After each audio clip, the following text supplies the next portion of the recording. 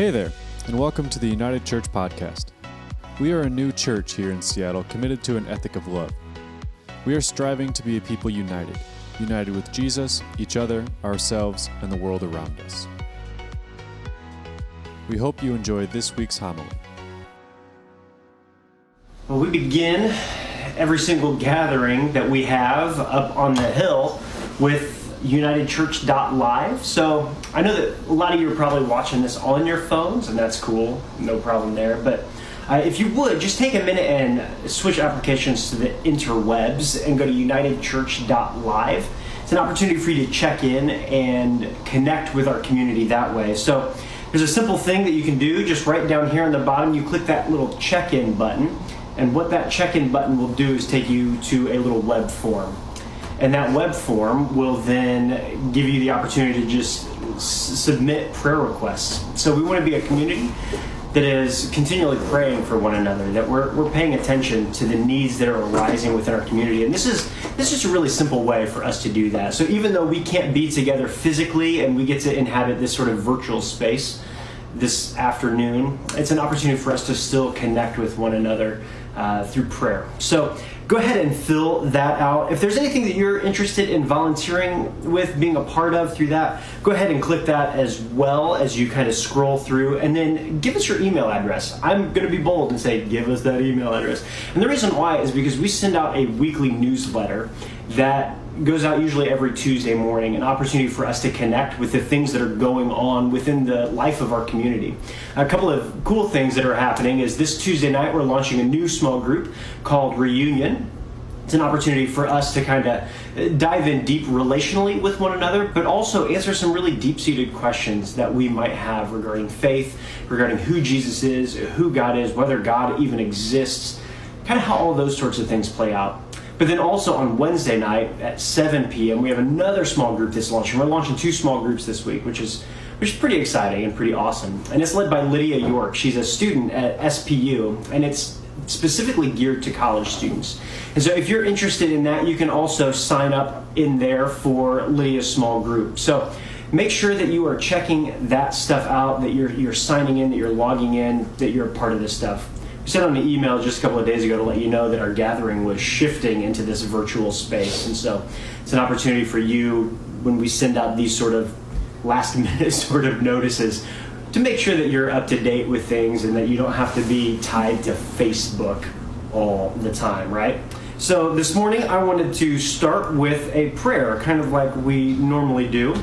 And again, on the UnitedChurch.live page, if you after you've checked in, you'll come back to this, and if you just click the me versus you, we've been in a series called Relationship Intention, where we're talking about the different relationships that kind of push back and forth, that we find in tension with one another. And so I want to invite you to click on that, because what we have on there are all of our different prayers, all of the things that we go through on a normal Sunday gathering. And so if you would just join me in this prayer. It's the prayer for the 5th Sunday after Epiphany. So that's where we find ourselves at currently in the church calendar. So let's take a moment and pray. Set us free, O God, from the bondage of our sins, and give us the liberty of that abundant life which you have made known to us in your Son, our Savior, Jesus Christ, who lives and reigns with you in the unity of the Holy Spirit, one God, now and forever. Amen. I hope you guys are enjoying the wonderful weather, the cold.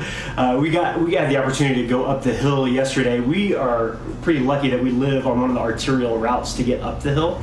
And so we see snowplows drive by us pretty frequently, which is kind of nice. And it lulls us into a false sense of security as to just how terrible the roads really are. And we got the chance to go up the hill, up into Queen Anne yesterday, and do some sledding. Elliot was sledding down the streets, a normal Seattle, tradition when the snow gets kind of crazy. And so we spent some time up there yesterday, but the roads are pretty bad. And so SDOT is actually doing a really good job of making sure that our roads are doing really well and they're really clear. So make sure that if you see somebody in a snowplow or the SDOT trucks, that you just say thank you, because they're kind of they're kind of missing some time with their kids. They don't get the opportunity to do all the sledding that we do in the midst of this. So let's just take a moment and say thank you to them whenever you see them out and about. So this morning we're going to do just kind of a shortened homily. We're trying to experiment, I guess. We're trying to figure out what this live streaming sort of deal is. I've never done this. So it's kind of strange for me to just kind of stare at a phone and talk to you all through this really cool thing called the interwebs. And so we are continuing in a series called Relationships in Tension, and today we're talking about me versus you, the kind of the difficult relationships that we experience between friends, family, co-workers, how those, even neighbors, how those sorts of environments we find this sort of tension that takes place in the midst of that. And so some of you are like, oh, this fits really well because I'm cooped up in my house with my kids and I want to strangle every single one of them, or just send them outside to go play in the street, which is actually okay at this point because they're mostly closed. But we find that sort of tension because we're in these close quarters, these close proximities with one another, and we're really frustrated, especially after the snow days that happened last week and the snow days that are probably going to happen this week. And so some of us are a little at tension with our spouses, with our partners, with our kids, and we're a little like, we just feel that tension. Some of you, however, are really excited about the snow days because you're like, yes, that means I may not have to go to work tomorrow. Like if this snow that hits this afternoon and this evening actually hits, I may not have to go to work tomorrow, and I may not have to see Gary, right? Because it's always a Gary that you never want to see at work because you're in tension with them. Like they may have done something or they have said something off kilter and you're just really frustrated with them at the moment. You just don't want to find yourself in that space, in that close quarters of the office environment. And so, let me take a sip of some coffee.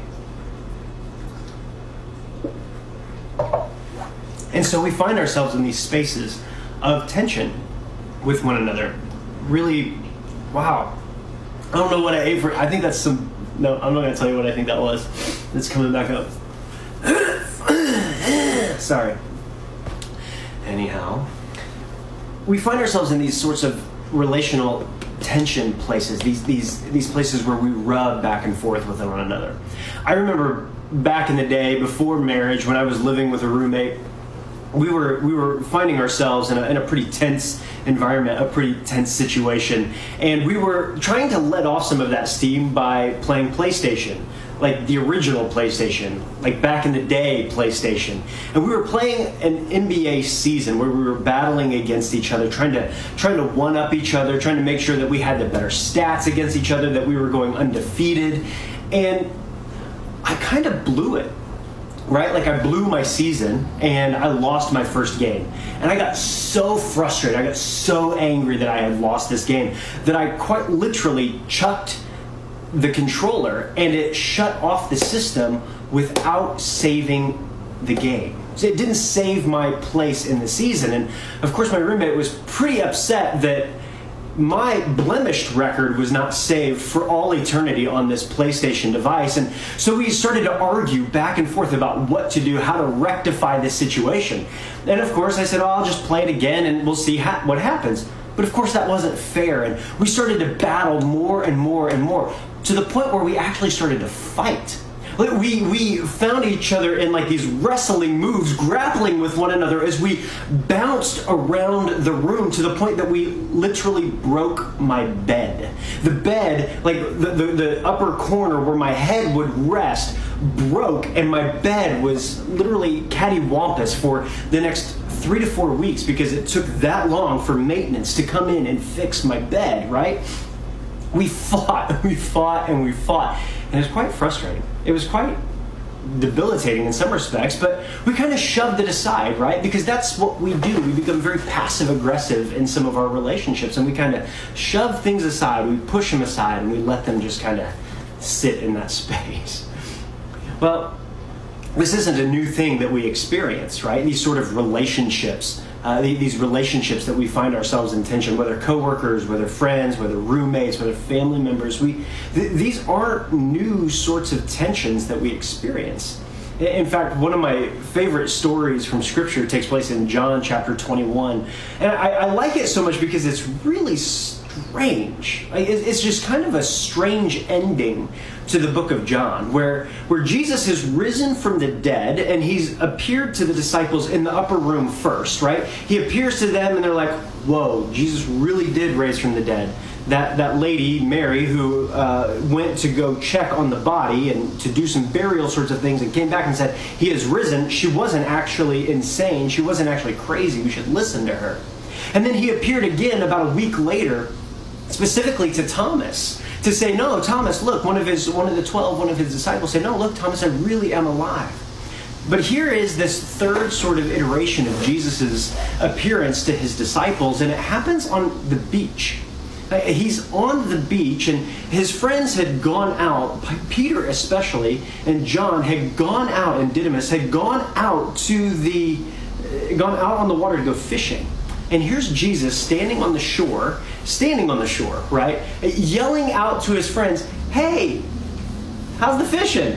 Right? And they're like, oh, we're not catching anything. But they didn't recognize that it was Jesus. And he says, hey, throw the net to the other side of the boat. And these are like experienced fishermen, right? Like super experienced fishermen. And throws his net, they throw their net over to the other side just to, I don't know, appease this guy, right? This stranger on the beach that they're not quite sure who it is.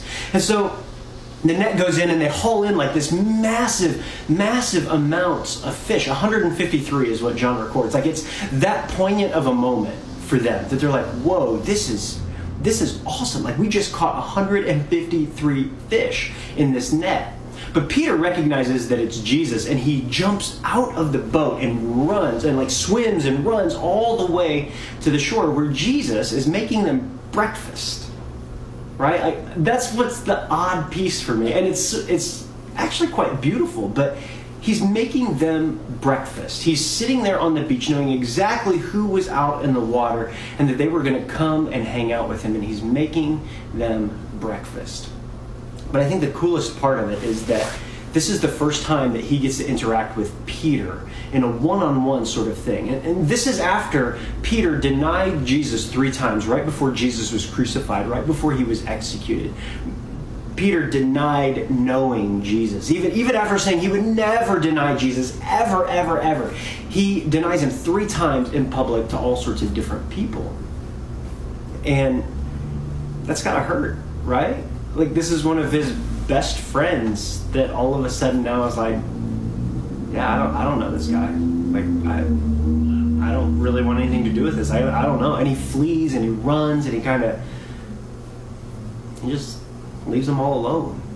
But here is Jesus now, after visiting with all of the disciples at one point in the upper room, Peter, who was also in that room, then again with the disciples and specifically talking to Thomas.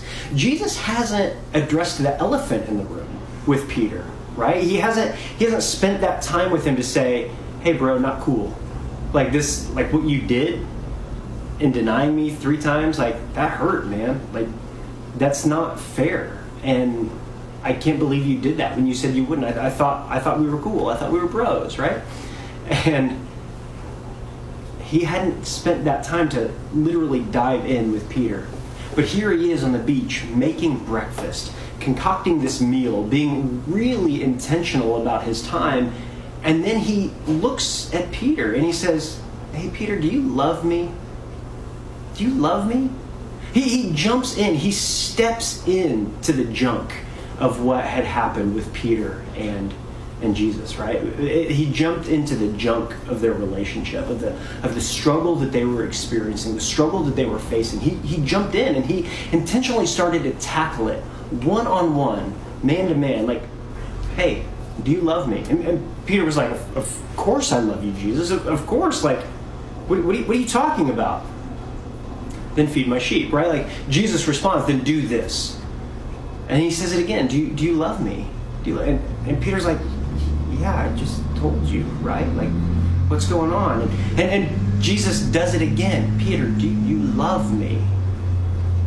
Yes, of course. I thought we dealt with this already. I thought this was good. Like, what? Like, this is the third time.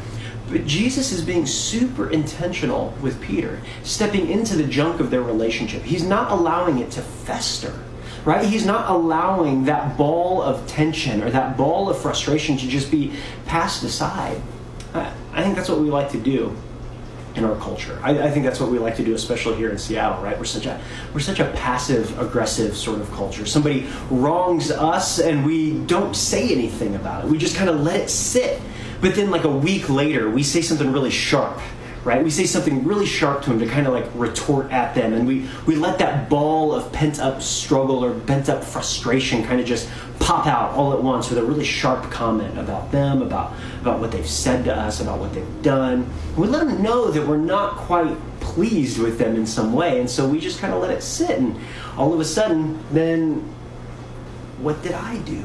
Like, I don't realize what I did, or I don't recognize what I did, but all of a sudden you feel that tension. It happens a lot with roommates, right? The dishes, right? The garbage, keeping a room clean, picking up after yourself, like not picking up your share of the chores. It happens in marriage relationships a lot too, right? Struggles about work-life balance, about who's going to pick up the kids, who's going to take care of this, who's going to watch that, who's paying for what in this moment, in this space, depending on how you do your finances. And it happens a lot in all of those environments as we just kind of shove things aside and kind of let them build up over and over and over and over again, to the point that we kind of create this caricature of our spouse, or a caricature of our roommate, or a caricature of Gary, right? The guy that we worked with, that was always a Gary. It's always a Gary. There's a Gary watching. Hey, I feel you, man. Anyhow, this is how it works, right? Like we create these pent up balls of caricature of one another, and we're not quick to forgive. We're not quick to let people off the hook. I love this quote by Hannah Arendt. She's really brilliant, but she says that without being forgiven, without being released from the consequences of what we have done, our capacity to act would, as it were, be confined to a single deed from which we could never recover. We would remain victims of its consequences forever, right? Like without being forgiven, without us actually releasing someone else from the consequences of what they've done, what we do is we actually confine them, we define them by this one deed, or these two deeds, or these three deeds, and we then turn them into this caricature of someone else. We don't ever release them from the things that they did to us, or the thing, no matter how big or how small. Like we don't release them from that prison, so to speak. And so then we create these really rough sorts of relationships. This was Jesus and Peter, right? Like Jesus was releasing Peter in that moment from caricaturing him as this guy who purported to be like his greatest friend, and then just denies him, right? Then just says, peace out, I don't really want much to do with you anymore. But that's not the way of Jesus. That's not the way that things are supposed to be.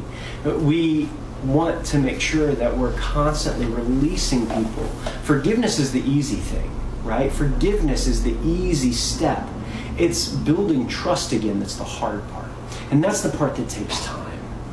But here in this moment, we need to start releasing people from the small slights, or even the big slights, right? Release them so that they are not the victims of their consequences forever.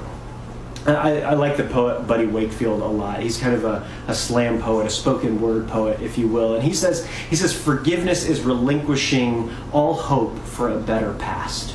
Forgiveness is relinquishing all hope for a better past. The past is the past, and we can't change what happened. We can't change what they did or the sort of tensions that are created there. But what we can do is we can relinquish the hope that was going to be different. And we can step into a new reality, a new space where we are able to forgive and able to build something new and great that is not a distorted caricature of the people whom we're in relationship with. This is what Jesus did. He did not hope that Peter did something different.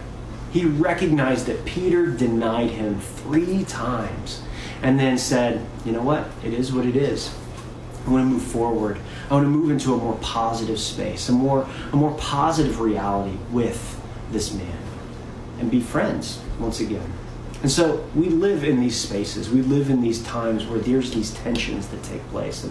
And today, as we find ourselves cooped up maybe with roommates and that inability to get out because our sidewalk is not shoveled and there's 6 inches of snow on the ground because the snow plows are dumping them onto the sidewalks, or we're just not able to get out of of our apartments or our houses because of where we're at in the city because of the snow. And we're finding ourselves really kind of at what's in with each other. I want to encourage you to don't play a card game. Don't do anything that's competitive. Don't pull out the Monopoly board or Scrabble, because that just lends to more arguments, right? I want to actually invite you to sit down over a cup of coffee, over a meal. Make brunch, right? If you haven't eaten yet, make brunch or make lunch or make dinner for your roommate, for your spouse, and sit down with them and have an intentional conversation. Dive into the slights that you may have felt. Don't accuse, right? This isn't about being an accusatory space, but talk to them.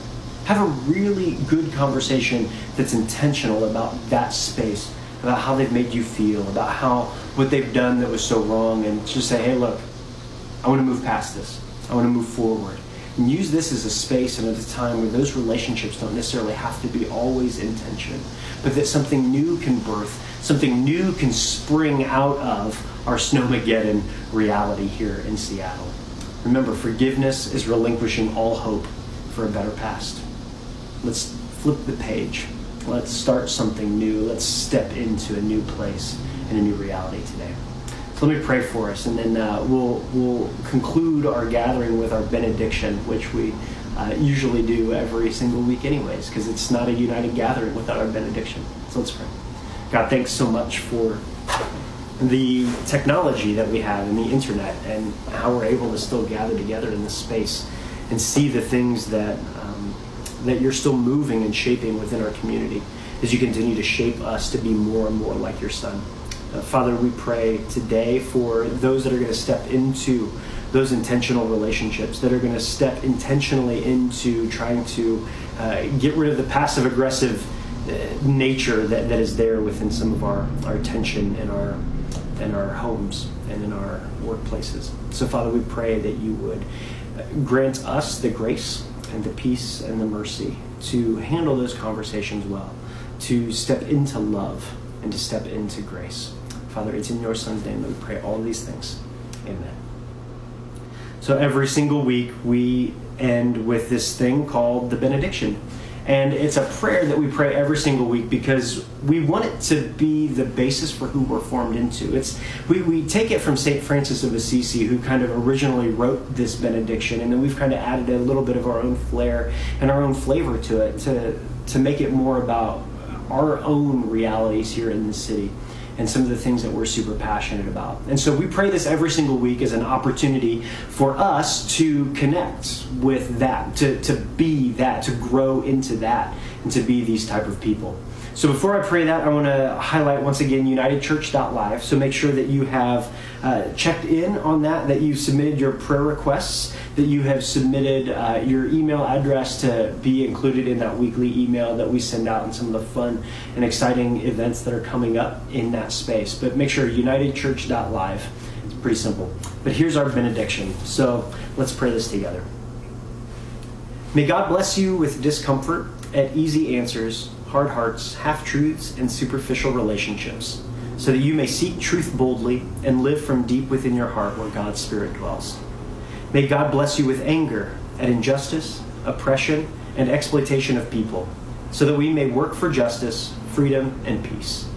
May God bless you with tears to shed for those who suffer from pain, rejection, starvation, and war, so that we may reach out our hand in comfort and turn their pain into joy. May God bless you with enough foolishness to believe that through Jesus Christ, we'll have the strength and power necessary to create change in this world and in our neighborhood, so that together we will courageously try what others claim cannot be done. May God bless you with remembrance that we are called to continue God's redemptive work of love and healing in God's place, in and through God's name, in God's Spirit, continually creating and breathing new life and grace into everything and everyone we touch. Amen. Have a great snowpocalypse, everybody. Stay warm, stay safe, and go in peace. Thank you for listening to this week's homily. If you're in Seattle, we'd love for you to join us on Sundays at noon at 1316 3rd Avenue West in Queen Anne. If you'd like to support our efforts, please visit unitedchurch.gives to partner with us financially. Be in peace and God bless.